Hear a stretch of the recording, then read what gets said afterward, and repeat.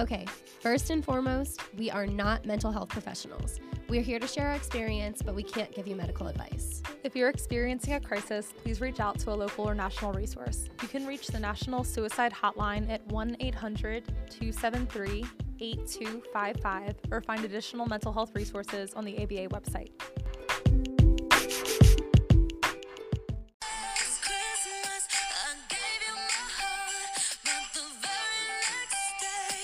I don't want to say it. Too good. Thank you, Ariana Grande. Hey guys, hi. Did you guys know that we know Ariana Grande and she just came to the studio and performed that for you all? Thank you, Ari. Ari is God. Your favorite phrase? Ari is God. Hey everybody, welcome to Mensana, a motion for mental health. This is Laura. And I'm Caitlin. This is a podcast dedicated to reducing mental health stigma in the legal industry through weekly conversations. Would you guys mind if we just faintly played Ari in the background during this whole episode? Would that be super annoying? Or I feel like it wouldn't be that annoying, right? No, I feel like everyone would love that. Matt, what do you think? I'm all about it. It is holidays. It's on point. Yeah, it's exactly. perfect. So this is episode 2 of our 2-part series. Matt is still here. Hello. Poor Matt. He's still here. So we are doing our second part of our diversity series on LGBTQ plus and nonconforming individuals. So in the first episode last week, as you know, we talked about the ways that queer people and non-hetero people experience the workplace and otherwise as queer people, and talked about some different mental health experiences that we've had in the workplace, and hopefully y'all could kind of relate to that, whether you were hetero or non-hetero. That's the hope anyway. And this section is going to be dedicated to addressing some solutions to sort of counteract some negative mental health experiences, hopefully for people in your life that identify as such. And yeah, we're going to get rolling on that. We are going to talk about ways that the legal industry as a whole can work together to make these experiences better for our colleagues. This is what we talk about all the time with respect to mental health, and I think that in order to fully address mental health, we have to address the different ways that different people experience mental health and other parts of the workplace. So step 1 is updating you all on our mental health journeys. I have been not necessarily struggling. I have a very important decision sort of looming over my head right now. And I've been thinking about this decision and working on this for quite a while. And it's now starting to come to the point where I have to actually make the decision. My life is almost literally at a fork in the road, and I have to decide which direction to go. But when people talk about adulting being hard and they're like, oh, I don't want to pay my bills and make my own doctor appointments, they don't talk about real life decisions that are terrifying to make and really hard to make because there are so many people involved that you care about. There are so many factors to consider, and it's been really making life difficult. I've had so much anxiety, and I don't want to play the victim too much because it's no matter what happens, it's going to be a positive outcome. I consider myself lucky to have the decision to make that I am currently trying to make, but my anxiety has been through the roof to an extent that I haven't really experienced since my Lexapro started kicking in and I got on a good level with it. So I've just been trying to work through remembering what anxiety feels like to have it at such a high level, almost constantly. I haven't been feeling really depressed, which is really good. I was kind of afraid of that coming back when my anxiety started spiking again, and it hasn't. So that I think is at least a positive. But overall, I have just been kind of consumed with anxiety. It's been kind of hard. And with it being the holiday season, that's not what I want to be feeling, but it is. And I'm just trying to work through that. at the same time that I'm trying to like be happy and festive and excited about like all the gifts I'm getting for people and all that, which is all really positive and exciting stuff. It's just been a lot of anxiety. I remember when we were still in law school, and I think this was like the leadership program. We had a speaker in there, and she was talking to us about anxiety, and we were all like literally so anxious because we were deciding between, you know, what internship, what externship, what job offer, blah, blah, blah. And she was like, y'all are so interesting because, you know, y'all are like smart people. And I always tell my daughter this, like literally no matter what path you choose, it doesn't matter. They're both going to be good, or any one of the four things you have are going to be good. And for some reason, like I've been told that before, but for some reason in that moment in law school, that just sort of like really spoke to me. And I put so much less pressure on myself to pick like the right thing, because 7 different things could be the right thing. I mean, I feel the same way about like the theoretical one. There are many ones for me, you know? So like I kind of like sort of braid that into my life philosophy. Not that you shouldn't be feeling anxiety about that. Totally valid. I would have so much anxiety if I was faced with that kind of decision, because it does feel like a literal fork. And, you know, everything's kind of changed even in this moment, even in the moment in between. So, yeah, I think that what you just described is what I've been trying to remind myself of, and not to get like super philosophical. I'm not like a very spiritual or philosophical person, but I think that anytime we are faced with such big decisions, whether it be about a job or a relationship or, you know, like something going on in your family, whatever it is, I think there is truly always a reason that you are faced with that decision, and it's because it is time for you to make that decision. So in the future, I'll tell you guys more details about what I have going on right now, but for personal reasons, I'm not going to. But I think that I can see the end of the road. I can see the light at the end of the tunnel. Well, both tunnels, because there are currently 2. And I know that it is going to be a positive outcome. And I'm trying to just remind myself to relax, because either way, I'm going to be happy with the decision that I make. Yeah, that's awesome. I mean, it's not awesome that you have all the anxiety, but yeah, I am excited that you have like cool opportunities, you know, to even consider like that. My mental health journey wise, what you said about like heightened anxiety kind of reminded me, I've been kind of like feeling a little bit like down or like disconnected, or like, I don't want to use the word depressed because it doesn't feel that extreme. It just kind of feels maybe a little bit more fuzzy and dull, which is how I think when I experience any sort of depression symptoms, that's like probably, besides like one instance that's as like bad as it gets for me on the depression end, is that I just feel like a little bit off and aloof and not as like invested in my life. And I kind of felt like that, I don't know, just about like doing Christmas things recently. Like I was like decorating the tree and stuff, and it kind of struck me like how excited I was in years past to like do stupid stuff like decorate the tree. And I'm not even talking about like necessarily being a kid, because I think that assumedly for most of us, there's a difference between being a kid at Christmas and being an adult at Christmas. And I don't know. I mean, I think I transitioned into adulthood well, as far as like being really excited to give gifts and like the wrapping, and like I really like all of the like process around it. Like it always makes me happy. But something about like hanging up ornaments, and I was just kind of like, I don't know, like smelling the Christmas tree kind of jarred me. And I was like, I remember when this was so fun and exciting to me for no reason. Like, I don't know. It's not like there's anything inherently like that exciting. Like when you were a kid or recently? Even, no, like even like more in years past. And I don't know if it's because I'm like single now and it's not as like much of a like a partnered kind of thing. I think that was always a big like piece of like my adult Christmases, because like I'm a chronic relationship person. Maybe not so. Yeah, for sure in years past. But I have been exploring not doing that for a while, which I'm really proud of myself for, because it's out of my comfort zone.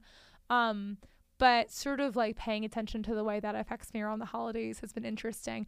But in noting my kind of like fuzzy offness, I was thinking about how I haven't experienced really like acute severe episodes of consecutive anxiety days recently. And I know this because I started logging these days in my app that like tracks my period, because there's an app that's called Moody that lets you log and put notes in for days, because I started noticing like cyclical sort of like extreme anxiety, which was like, I have anxiety, but it not ever like that before, and it always seemed to be tied to a certain time of like the month, and it wasn't a PMS symptom, it was like incapacitating just anxiety randomly, like not predicated by any sort of event or episode or anything. And I started logging that, and I realized I hadn't opened up that app in like a couple of months, and I got a reminder from the app that was like, you haven't logged in a while. And I get those reminders like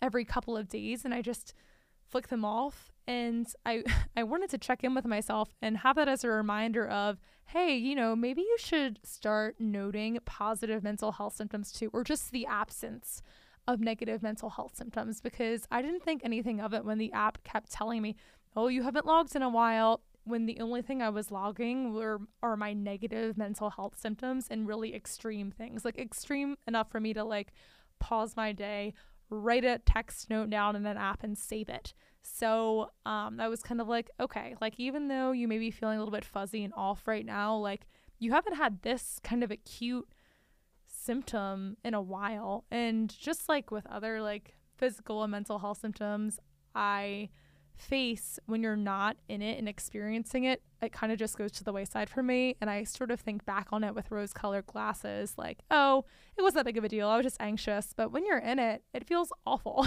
So like I just wanted to like reflect on that and be like, okay, that's cool, maybe you should be sort of journaling about that a little bit too, and about how, wow, it's been like 3 months without this happening. This feels great to not have like incapacitating anxiety for 3 days. So just a note. Yeah, I think this is something we should have touched on a little bit more during our self-assessment episode, because I've done that as well. There are a couple apps that can help with that. Dailyo is one where you just basically choose an emoji every day. Like it will check in and say, how'd you, yeah. And it's really cool. For me, that was easy because I didn't have to put in any notes. You can if you want to, but I could just like pick an emoji.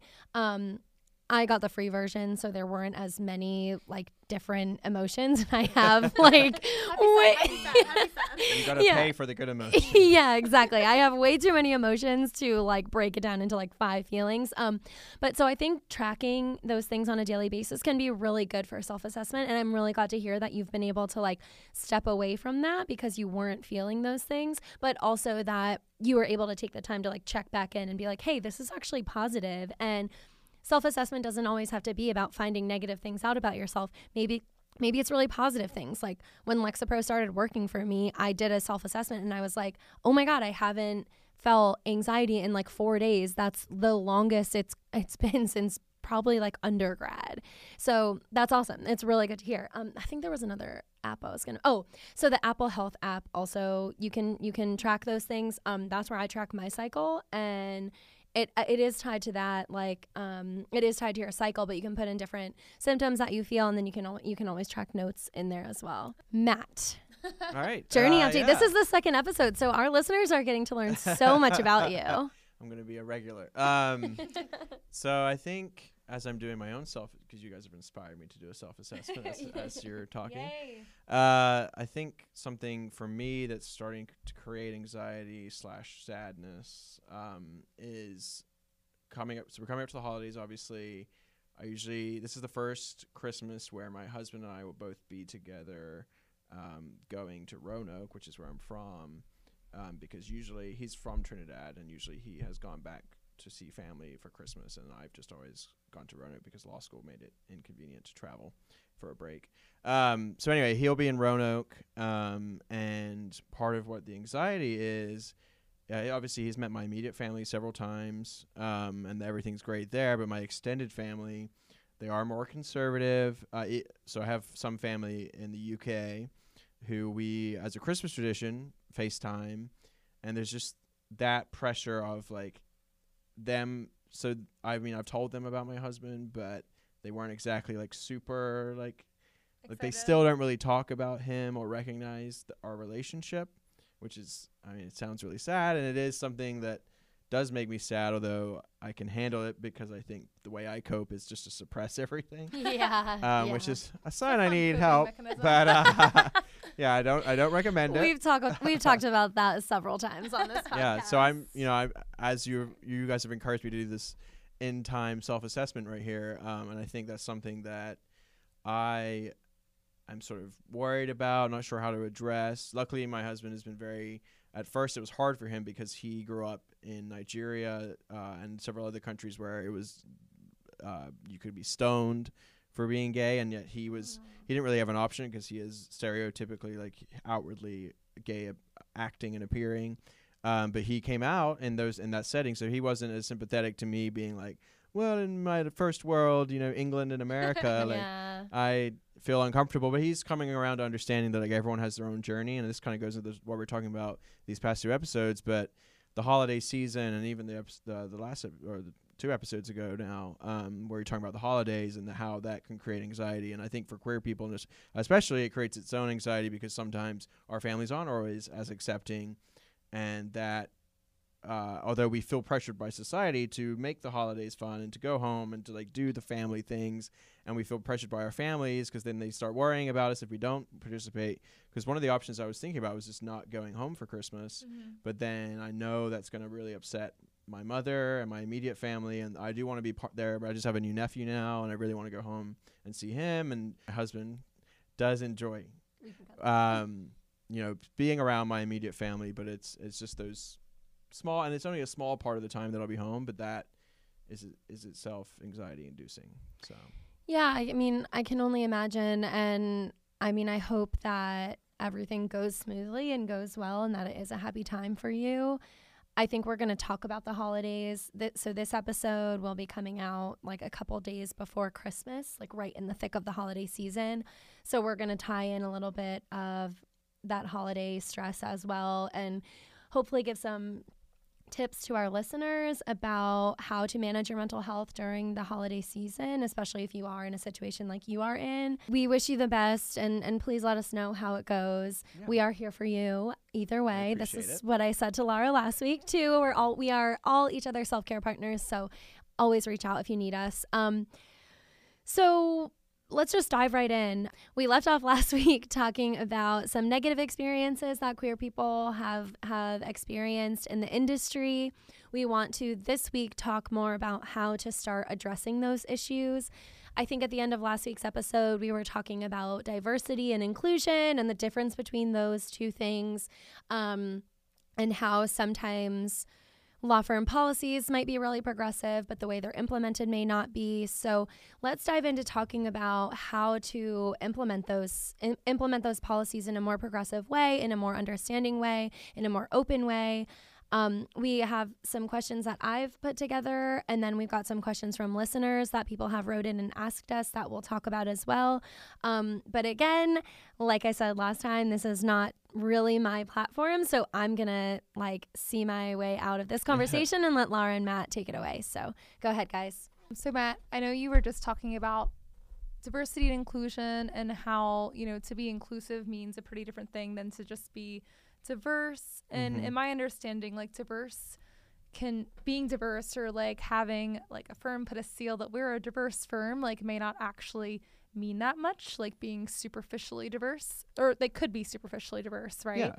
I mean, I think diversity is a first step for sure. Obviously, you can't give people a voice at the table unless they're there. They have to be at the table. So I think firms are getting better at that, although there's still a long way to go, especially in markets like Richmond, where it just has been far behind the larger markets in the country. But the inclusion part, like I said, is the voice at the table. It's providing a welcoming environment, an environment that supports people from diverse backgrounds and the experiences and unique attributes of people who identify as queer or as a non-white race or a different immigrant status or whatever it might be. And I think in the context of what we're talking about, one way to start is for these legal employers, to have policies that are supportive of LGBT people. So that would include, right off the top of my head, I can think of parental leave. So a lot of employers still have the distinction between maternity and paternity leave, and paternity leave being much shorter than maternity leave. But now you're starting to see firms and other employers who are making the distinction instead between primary caregiver and secondary caregiver, recognizing that even in a heterosexual relationship, the man might be the primary caregiver for whatever reason. And I think, especially for queer people, having that primary, secondary distinction instead of maternal, paternal distinction can be really helpful, especially for gay couples, gay men, because before you would be stuck with 2 paternity leaves and they aren't very long, whereas now I think that's a great place to start. And there's obviously other policies too. Yeah, that's funny you say that, because I mean, obviously as like a gay woman, I didn't even think about just having 2 paternity leaves. Yeah. Because in my head I was like, cool, double maternity leave. I think that was one policy that actually inadvertently benefited lesbian finally or same-sex female couples. Yeah. That's fun. It's not funny, but that's interesting. Yeah. Yeah. I know you also mentioned like adoption policies. Yeah. I mean, as y'all may or may not know, there's still no federal protections for LGBTQ plus people. Yeah, we really have to start there. The fact that there is no state or federal, there's nothing in Virginia for I just want to mention that in our notes about that, so we all took notes for this episode in different colors, and Matt wrote like 3 exclamation marks in his color, Laura put like 3 in hers, and then I added 3 in mine. So we have in all caps, still no legal protection for LGBT people, with like 10 exclamation marks in all different colors. A rainbow of exclamation points, exactly. if you will. As it should be. Exactly. Oh yeah, and I think adoption policies, I think that's so, for example, the firm I'm going to, they do have a policy where they provide support for the fees, and because that's just a huge burden there.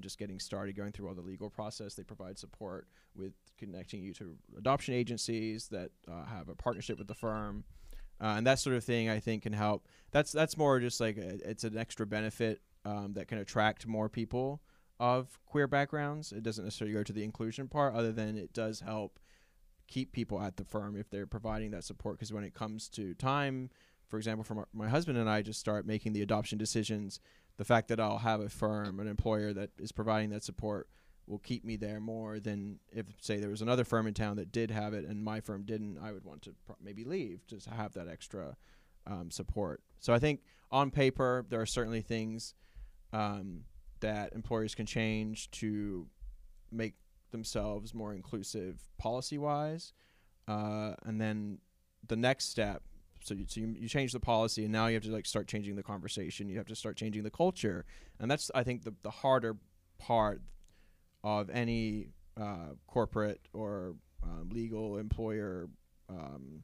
That's the hardest hurdle for them to overcome, and I think that starts with affinity groups, but I think a problem that I see with affinity groups is you often end up with everyone's just preaching to the choir. So you'll have, your LGBT affinity group, your people, African American lawyer affinity group, South Asian lawyer affinity group, whatever it might be. And you go to the meetings, and it's just, so as a summer associate, for example, I went to some meetings of these different affinity groups, and it was just all, queer people getting together. And yes, that is good to have that, but I think that does have its place in inclusion. But a big part of then changing culture is reaching out to straight people and forming those alliances and teaching them about our issues so that they understand, because otherwise we just end up in an echo chamber complaining about how it sucks. Yeah. But no one's there that can really change that. Yeah, I've been part of several of those groups too, and I've had similar experiences where we're all like, yeah, and which, like you said, it does have a time and a place. Like I enjoy that too, because that being able to relate to people like that is really nice. But yeah, you need those bridge meetings though, and even if it makes maybe some people feel uncomfortable sometimes, and I'm thinking about like diversity on a broad spectrum here, like I could see where, I would be uncomfortable in different diverse groups, like hearing that maybe some of my behaviors or assumptions like aren't helpful to this group of people, and like how I could do better. But I think at the end of the day, like I still want to be educated about that though. And I think that sometimes not having those affinity groups, bringing people who are hetero into the room creates this us versus them mentality, which just serves to further isolate the two groups, and that's not what we're looking to do here. So I have a question about that. Is it so one of my questions that I have written down is a general question about how straight people can be better allies. Is it helpful for straight people that want to be allies to join those affinity groups and have those conversations with you all and help other straight people like understand what your experiences are? I mean, I would love to sit in that room and, you know, just sit sort of like I'm doing now with these podcast episodes and just like observe and listen to what you all have to say. And like, one side of me is like, well, it kind of sucks that we would have to be in this separate room, in this separate group to talk about it. But at the same time, like, if that's the first step, or is that the first step? Yeah. I would I mean, that's a question I've tackled with me being white and trying to show support to people of color, lawyers of color. And is it appropriate for me to show up at these affinity meetings? For example, like law school, like Balsa, like what was my place in showing that support? And I think from my perspective as straight people helping LGBT people, I think showing up at those affinity meetings, I assume, and so long as like the firm is setting it up to be this open, like anyone who supports, you know, LGBT and allies or something, then I would show up.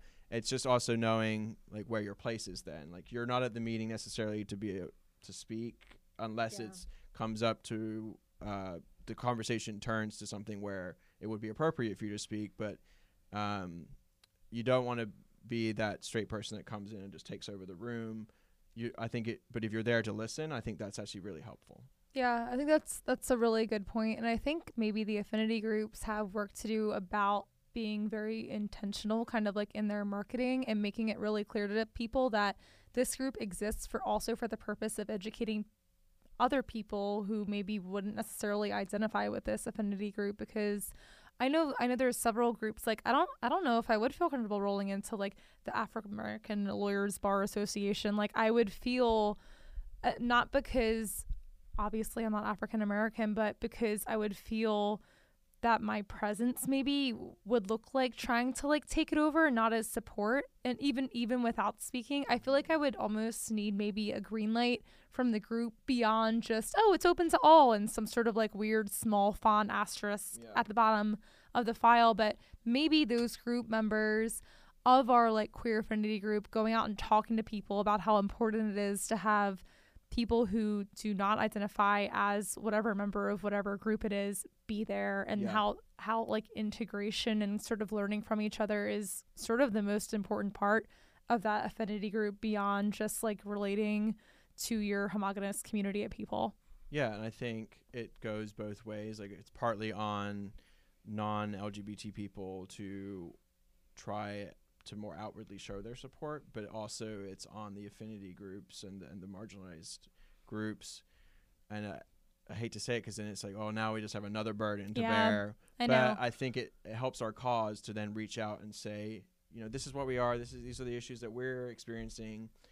These are the ways that we can change the culture to make it better. And there's, you know, it doesn't always have to be a super serious conversation. There's ways to celebrate diversity without making it like, you guys suck. Like, straight people suck. Right. I don't think that at all. And I think that's what people are kind of worried about, is if you get into those conversations, you're going to just feel guilty. And I don't want people to feel guilty. I just want them to be aware. Right. I mean, people are mostly, in my experience, super like well-intentioned and well-meaning with most of the things they do, like literally in life in general. And a lot of it is just not sort of knowing or even like being aware of how their actions and how their words sort of can affect different like subgroups that they're not part of. I mean, I'm sure I do it all the time. We all do it all the time to groups that we're not part of. It's just like an education piece. And I think that for people who aren't in those affinity groups, like them being more vocal about asking questions about like, what would be my place here? Do I have a place here? Like, do y'all want people who are heterosexual here? Like, how can we help? And both parties, like you said, being more active on either side about ways to care and ways to support and ways to get involved in those groups. This might go to the broader question you were asking, like how straight people can be more of an ally.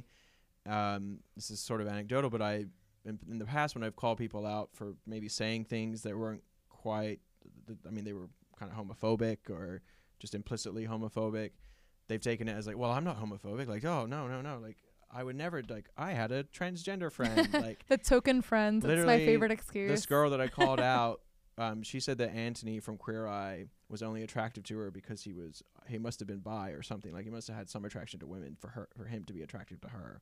And I was just like, no, like, someone's attractive. I mean, Anthony is really hot, but it's not because of it. Like, his sexuality means that, like, might be compatible, although he's way above my league. But my husband's glad about that. But I think, like when someone calls you out for saying something that's so blatantly homophobic or racist or whatever it is, it's about just taking that and learning from it instead of jumping to now you're attacking my character and saying, I'm not saying that you are homophobic. I'm saying what you said was homophobic and that you should maybe think about that differently in the future.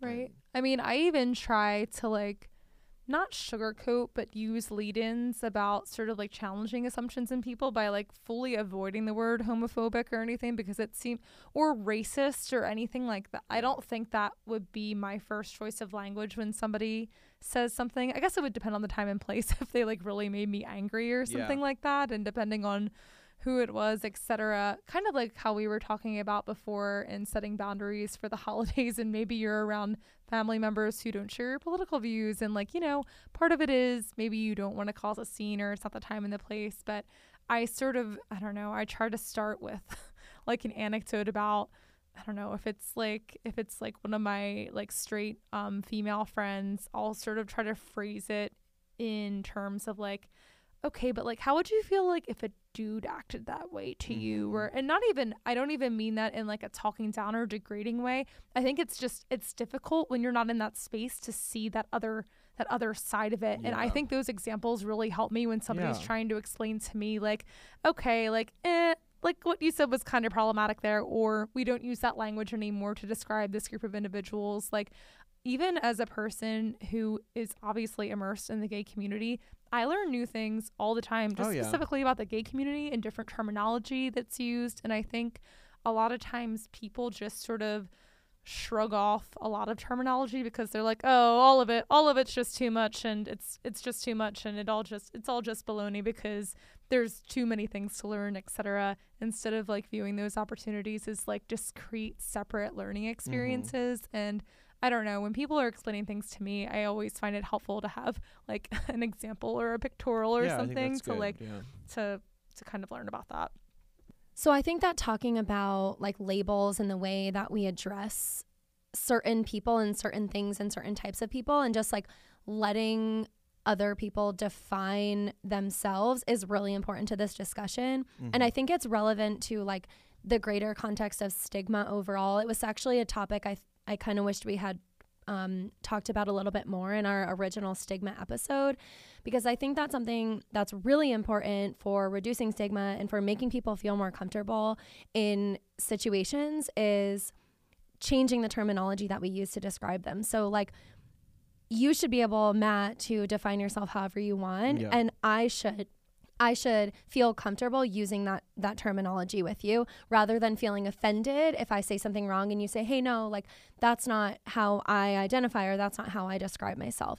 And again, I think it's a part of the broader context of like stigma in general, where like, instead of calling people prostitutes, we should be saying sex worker. Instead of saying alcoholism, we should be saying substance use disorder.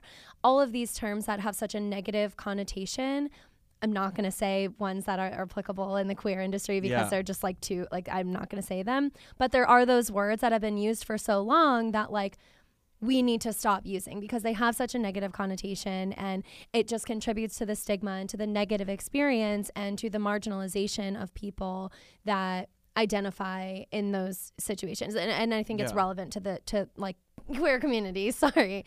Yeah, I think people, you often hear it from at least generally older generations who get offended, like, oh, everyone wants to be politically correct, and it's not about that makes it about you and about what you're allowed to say, and it's not about that. It's about these people, whatever community, identifying themselves, and then that is their identity. They are the ones that own their identity, and we're only excluding these people and not letting them have a voice by choosing to use these other terms, and in that way it's its own, whether explicit or implicit, ostracization of these communities, these people, because you're not accepting their own the way of identifying themselves. Yeah, and I think that normalizing this is one way that law firms can work to like be better about all of this in general, like being open about, and we'll talk about this later, but like pronouns, and being open to having people adding their pronouns to their signature line. Ways that law firms can support people in normalizing this new type of terminology, because I think a lot of it is new and those older generations aren't familiar with it, so they are resistant to it. But people in our generation are resistant to it as well.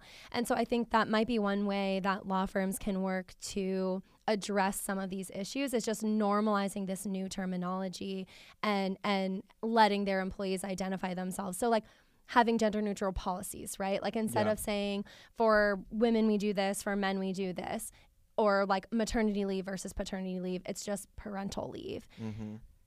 I think that can help to hopefully address some of these negative experiences and issues that are so prevalent in the industry.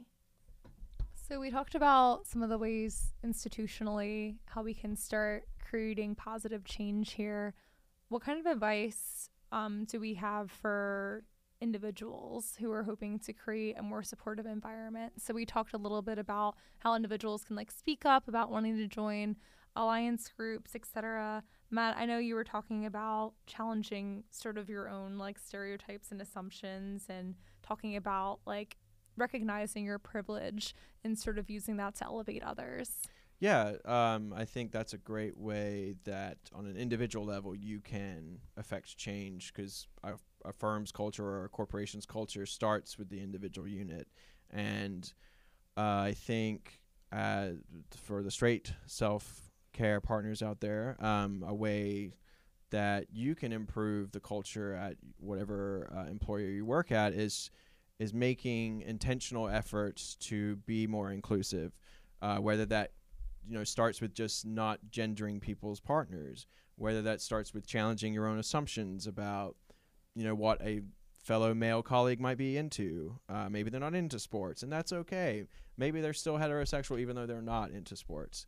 I just use that as that's the kind of stereotypical example of toxic masculinity. But I think that's a great way to start. And then also, so that's sort of a self-reflective way, and then a way to now intentionally take that out into your corporate culture and the people that you're interacting with at work, is to then leverage your privilege as a straight person who already somewhat conforms to the ideal, quote unquote, of the majority of people, to use that privilege to then advocate for these changes that will be more inclusive, advocate for giving your queer colleagues and queer partners at work more of a voice, and leveraging that privilege, because I think privilege is something that's just hard to ever avoid. Obviously, ideally, we live in a world where everyone was as equal as possible, but we're, I think, for the foreseeable future at least, going to have a world where everyone in some respects of their life will have privilege over others, and I think it's about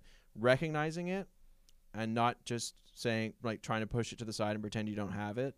I think it's about recognizing, yes, I do have privilege as a straight person, or yes, I do have privilege as a white person, or whatever it might be, whatever way you might have privilege, and then saying, all right, how can I use that now? I already have a voice at the table. How can I use my voice to make my corporate culture better, to make my society better?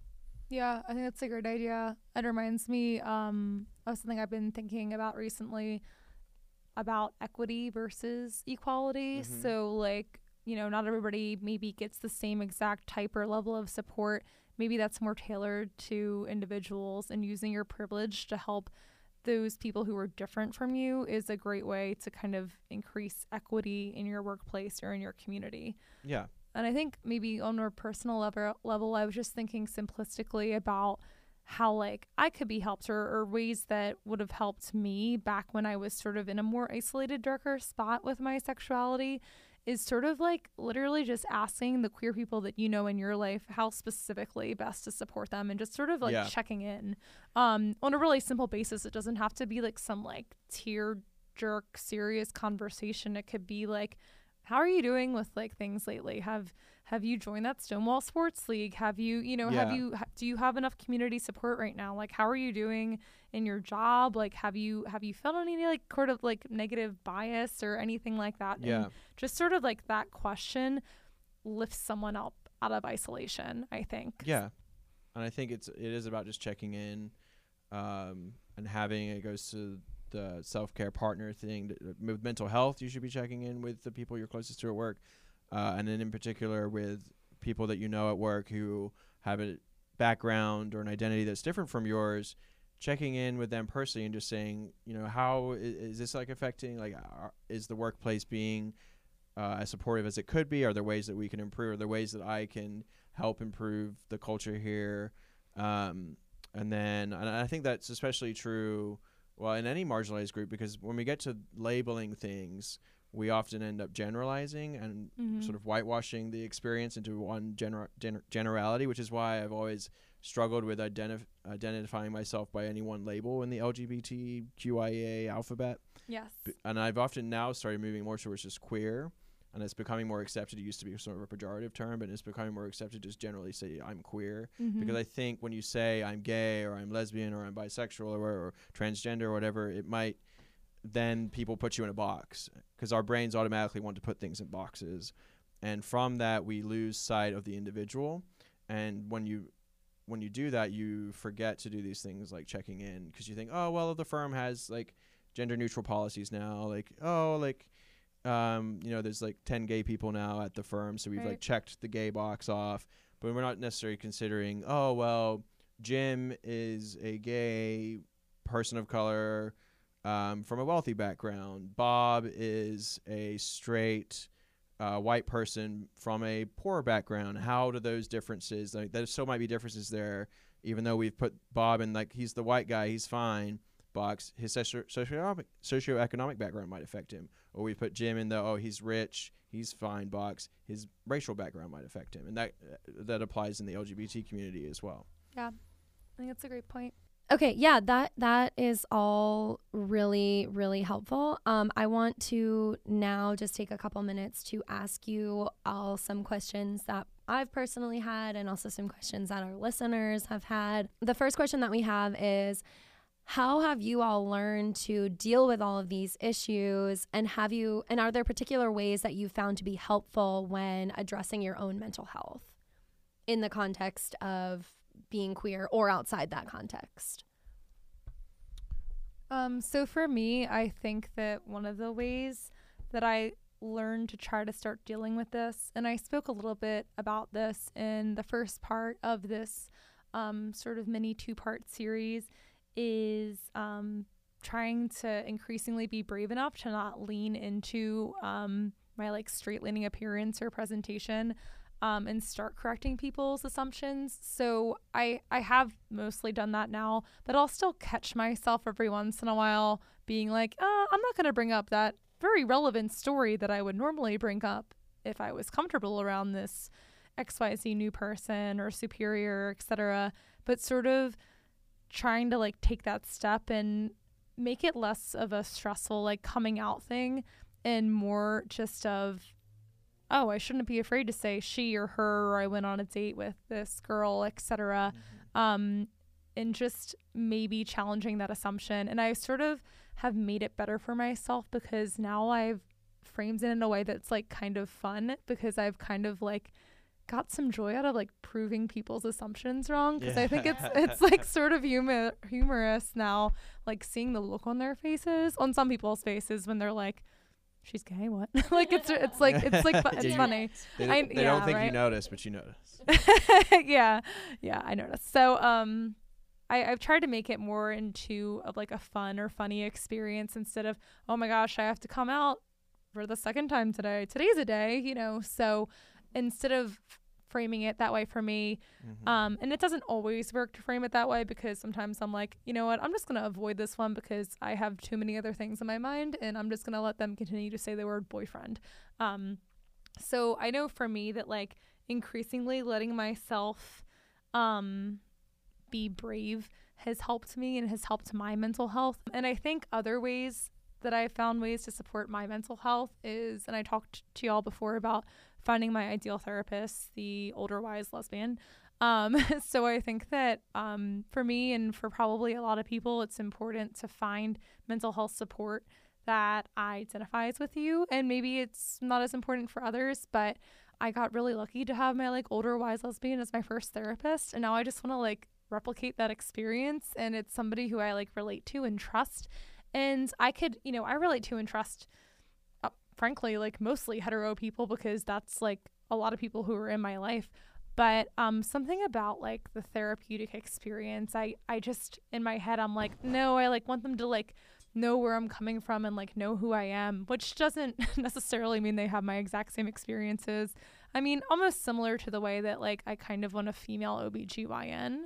So like in healthcare provisions, I sort of want somebody who I feel like I can get really vulnerable with and comfortable with quickly to like better effectuate services they give to me.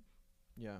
I think I would just echo what Laura said about one, being more open, but at the same time I recognize that in some respects we are privileged in that we work or will be working with employers that have more of a corporate structure with these policies that even though the law might not protect us, like the corporation or the law firm has policies in the books that will protect us, so we can be more open, and it is easier for us to disarm someone by quickly mentioning my husband, or this girl I'm going on a date with, whatever it might be. And I'm just thinking now, maybe there's probably listeners out there who might be at smaller firms or smaller towns where they don't have those official protections. And that's really why we need laws on the books, but first of all. Yeah. And second of all, I think that for those people, I would encourage them, if possible, to be as open as they can, because I have found that by showing people that you are equally as talented, equally as capable, if not more, and happen to be whatever identity you have, LGBT identity, racial identity, whatever it might be, challenging their assumptions can advance not only your career but also for the people that are to come to follow you.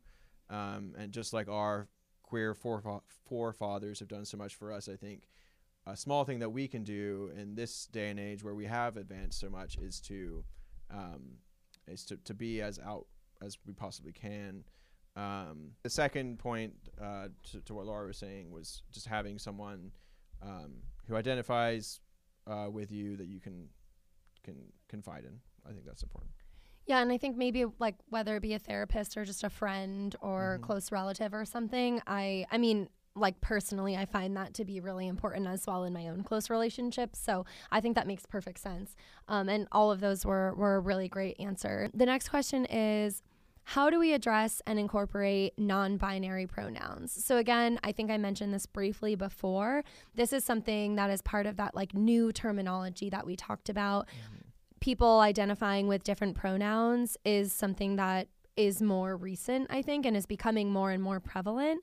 And it at least seems to me that this is one way that we can start, that as straight people, we can start to be better allies, is understanding different people's pronouns and using them.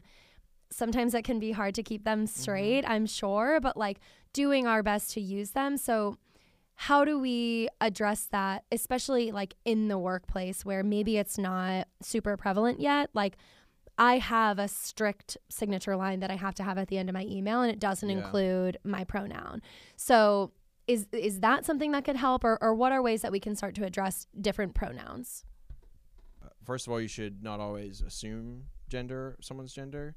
Now that it's a judgment call, because you don't want to, like, going up to someone, it's just natural to be like, maybe use she, her, but maybe you can avoid using gendered pronouns at the beginning until you learn someone's pronouns. But no matter what, as soon as you learn someone's preferred pronouns, intentionally and correct yourself. You know, I know, and I, as someone who is not non-binary, who identifies as masculine, I have, you know, it's a learning curve, but it's something that you have to do, because again, it's not about, you know, your convenience. It's about this person's identity, who they are. And it's not about being politically correct. It's about recognizing this person for who they are, because you would want someone to come up to you and use your correct pronouns and use your name and use your correct whatever identifier you might have. And this is just about human decency and respect. And I think in the workplace and at home, wherever, it's important, like even when they're not around, to intentionally use and correct yourself if you're not using that person's preferred pronouns. Yeah, agree. I think people are like, I feel like people sometimes shy away from using any pronouns at all, at risk of like saying the wrong name and correcting themselves. And I feel like, at least in my interactions with people who are non-binary or maybe don't immediately at first glance look like the pronoun they identify with, I feel like it's so much better to like literally with intentionality practice those pronouns. And really like think about them. And if you do make a mistake, I feel like it's totally fine. I think, in my opinion, again, as somebody who identifies as she, her, in my opinion, I feel like it's better to try and get it wrong and correct yourself. I think that shows a lot more support than sort of just avoiding the issue altogether and lumping it into, oh, here's more things we have to do or learn or etc. I think that E for effort, I mean, it shows support, and I feel like it's a human thing to do. Yeah, So and again, it's doing like that, leveraging your privilege as someone who automatically fits the binary that we have for some reason set up right over time. You can now use that and using that in spaces with people who maybe are just new to this idea of non-binary identities, using those pronouns, teaching them the appropriate way to do it. That can change the culture, and that's going to create more an inclusive environment and make our non-binary friends or non-gender conforming friends feel more included and have their voices heard. Yeah, it's like a million little small acts that make up the whole. And I think that Caitlin's idea about putting it in your signature line, if you can, I think that's a great idea. I think that at different events, maybe where you have write-on name tags, a practice of writing your pronouns on them is a really good move. I know we do that at Stonewall events. It's just a default assumption. Nobody really even like, not that they don't notice it, but it hasn't become a point of like discussion or like contention or anything. It's not like a weird thing to do. Everybody just sort of puts, like for me, I put Laura, she/her, and we go about like our event or whatever. And I think if more professional spaces did that, or like event spaces did that, it would be a really cool move. Yeah. Do you think that if straight people were to do that more, it would make non-binary people feel more comfortable? Or do you think that, and maybe you don't know because it's hard to, we're not, like none of us in this room are, but I think part of this question is like, where, like, is there a line? Where is it? Is it appropriate to ask someone at the outset what their pronoun is? And if so, like, how do you ask that question in an appropriate way? And again, maybe we don't know because none of us in this room are non-binary, but I know that was just one question that we had on our list that we wanted to ask. And if there are non-binary listeners, please feel free to message us. And well, we would love to have you on, but it would be great if you could message us and like let us know. We would love to have a person who is like non-binary actually speak to this, or somebody who goes by maybe different pronouns than they were given at birth, etc. Yeah, I don't know if I really have an answer for that because I don't identify with it, but I think sexuality wise, just going like, if you can analogize to that, I would not want someone to make an assumption about who I am. I thought something that someone did, I don't remember what event this was. It wasn't a queer event, but it also wasn't like a firm professional event. But anyway, they were introducing themselves just, oh, hi, I'm Laura, I do this, etc. But they were saying, hi, I'm Laura, I go by she, her pronouns, I work as a corporate attorney, da da da da. and they just blended it seamlessly in kind of to like their introduction or elevator nice, pitch. yeah. And I thought that it was like a really cool way of doing it, and it didn't like force a person to answer a question that they might not feel comfortable with, or depending on time and place and space and their own personal mental space or whatever. But it sort of made it a really natural segue. If they wanted to highlight pronouns or not, they could have responded, yeah, I'm Matt, I'm a corporate attorney and do this. Or they could have said, hey, I'm Matt, I go by they, them, etc. Yeah. Whatever. The last question that we have is, are there any particular tips that are especially relevant around the holidays? So you already discussed a little bit of your discomfort with the holidays coming up. I think that the holidays can be a stressful time for everyone. We've talked about this a couple episodes ago. But one particular area that might be relevant in the queer community is, especially when you're going home and maybe growing up, you identified one way and then you go out into the world and you learn about yourself and you identify as something else. Are there ways to that you all have learned, if you've had these experiences, to deal with negative experiences or positive experiences from like people that you knew in your past that maybe like don't know how you identify now, or like addressing going home for the holidays and having different experiences than maybe you did like before? Yeah, so I think for me, so I didn't really come out as gay until like my senior year of college. So it's kind of a relatively new thing as far as my life. And I was actively involved in the Boy Scouts when I was younger, and that was just an organization where you couldn't be at the time. Now they've changed their policies, but at the time you could have been kicked out. So I was very closeted growing up. But so going back, interacting, and a lot of my friends and adult mentors are through the scouting program at home. So whenever I go home, I like try to touch base with those people. And slowly but surely I've come out to pretty much all the important ones.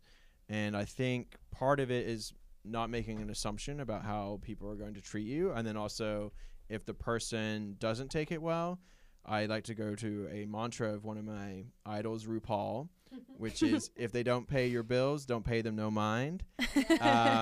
So some people, like, it's their loss, and it can hurt in the short term. In the long term, it can really hurt. But at the same time, like, I am happiest being my authentic self. And if they can't take that for whatever weird reason, because it doesn't affect them, so I don't know why the hell they care. But, you know, I've learned over time to just be as authentic as possible and not pay them any mind if they're not paying my bills. Yeah, that's great. And it's a great sort of hearkening back to what we were talking about when we were talking about going home for the holidays and sort of having a plan and like thinking about the ways you would react to something like that was adverse, or what you would do in that moment. And I fully support the use of RuPaul in that circumstance. Like I've said before, I think like the holidays always sort of heighten all the emotions. Like 4 episodes titled Holidays. I see nothing wrong with having 4 holiday episodes. I think that holidays, you're welcome, kind of heighten like all the emotions, whether they be good or bad. I know for me, like, extra support around this time of year is helpful, like queer community wise. Going home, I feel like anything I don't want to categorize or stereotype as all small towns are being like this, but I do find where there's less diverse populations in general, I encounter more people who just haven't encountered lots of diverse people, or maybe they have that like one gay friend or something like that, which is fine. I'm very happy for you and your gay friend. But sometimes it's difficult to kind of speak to them in the same way that I would like people here in Richmond or, you know, my own community, etc. So having a plan for encountering different like reactions and like really like leaning on supportive people who like do know me in conversations we do have and making me feel like I'm not in some alien world is really important. I know for me, so I'm pretty much out to everybody except for my father. So that's always been an interesting, like, not point of contention. I felt mostly okay with that, but increasingly, like, so right now my goal is before I'm 30, I'm going to do it. So I'm 29. I don't have that much time, Yeah. but I just sort of got to pull the plug, and I'm like annoyed with myself about like my hesitation, but that I'm both. I'm gentle with myself about it, and then I'm like, okay, it doesn't matter. Just do it, etc. So I find that like in times of like birthdays and holidays and whenever I do go back home, I'm really intentional about checking in with myself, especially about what I want to do about that, etc. So I'm thinking the next time I'll see him is at Christmas. My family's coming to me, thank God. And I'm not traveling. So I keep on thinking like, maybe I shouldn't do that at Christmas. Don't know if that's the best Christmas present. So I guess just sort of recognizing that maybe people who are queer in your life have, different sort of experiences around the holidays and around seeing their friends and family. I'm sure that all of you do. I'm sure like seeing people that used to be in your life or maybe your family brings up a whole host of both interesting and wonderful emotions for you. But in the same way, I think that queer people have an extra fun set of considerations to sort of think about. All right. That was a great conversation. I think in the last 2 episodes, I personally have learned so much. I'm sure that several of you out there that are listening have also learned a lot.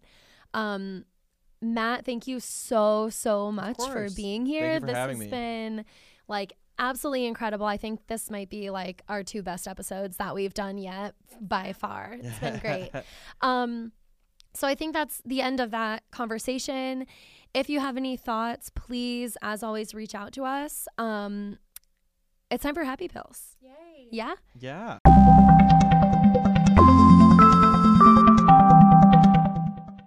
All right. My happy pill is Christmas is literally right around the corner. Christmas has always been my favorite holiday besides my birthday. And so I'm very excited to just like spend some time with my partner's family. I love, like, he has 2 really young nephews, and children on Christmas is like, for me, just the happiest feeling because it brings back all those magical feelings of when I was a kid and like still believed in Santa and, just like absolutely loved Christmas. Santa's not real? What? Oops. Actually, Ariana Grande is also Santa. Oh, okay, good.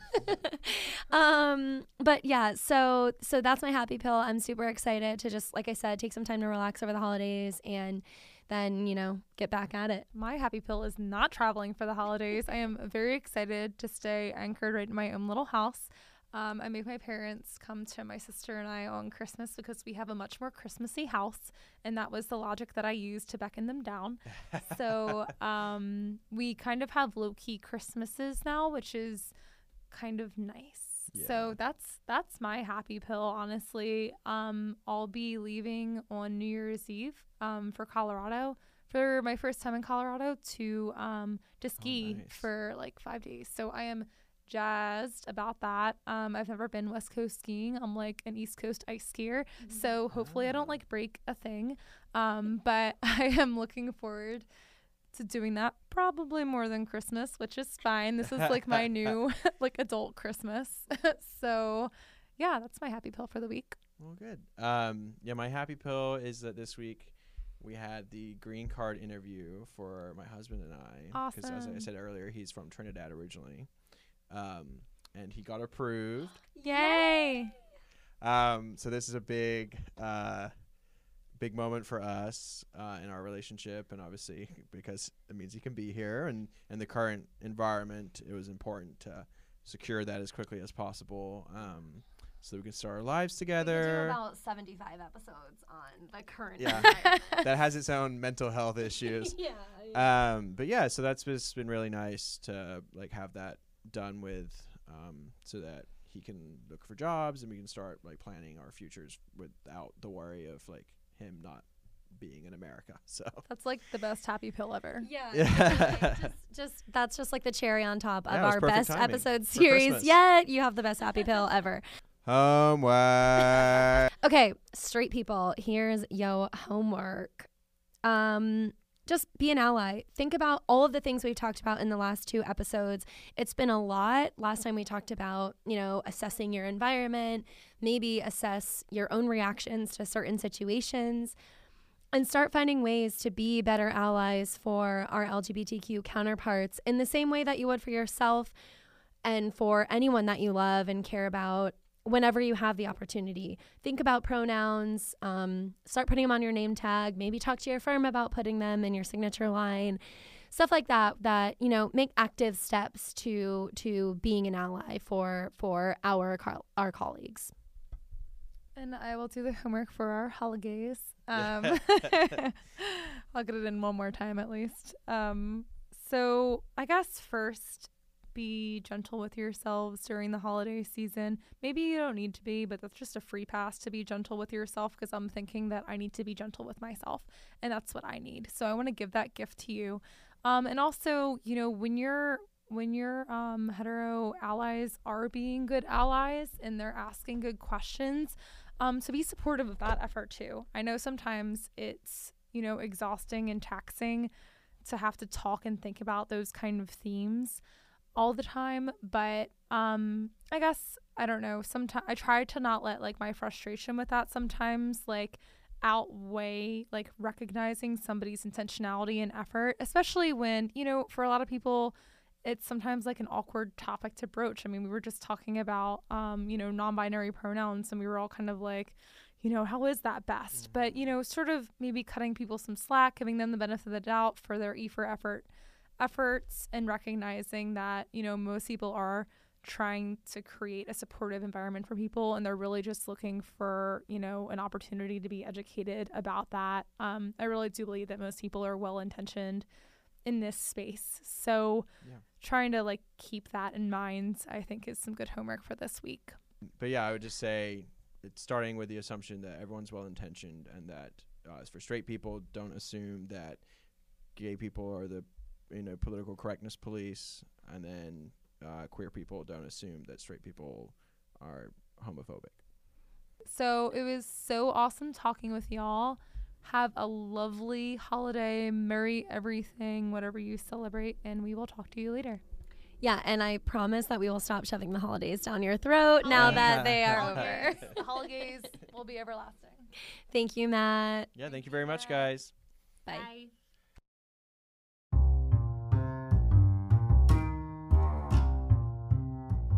Hey, self-care partners, just a reminder to subscribe, rate us, and leave us a review on your favorite podcast platform. And if you don't mind, give us a follow on Instagram at Emotion for Mental Health, and like us on Facebook. If you want to participate in our conversation, slide into our DMs or shoot us an email at emotionformentalhealth@gmail.com. Talk to you soon.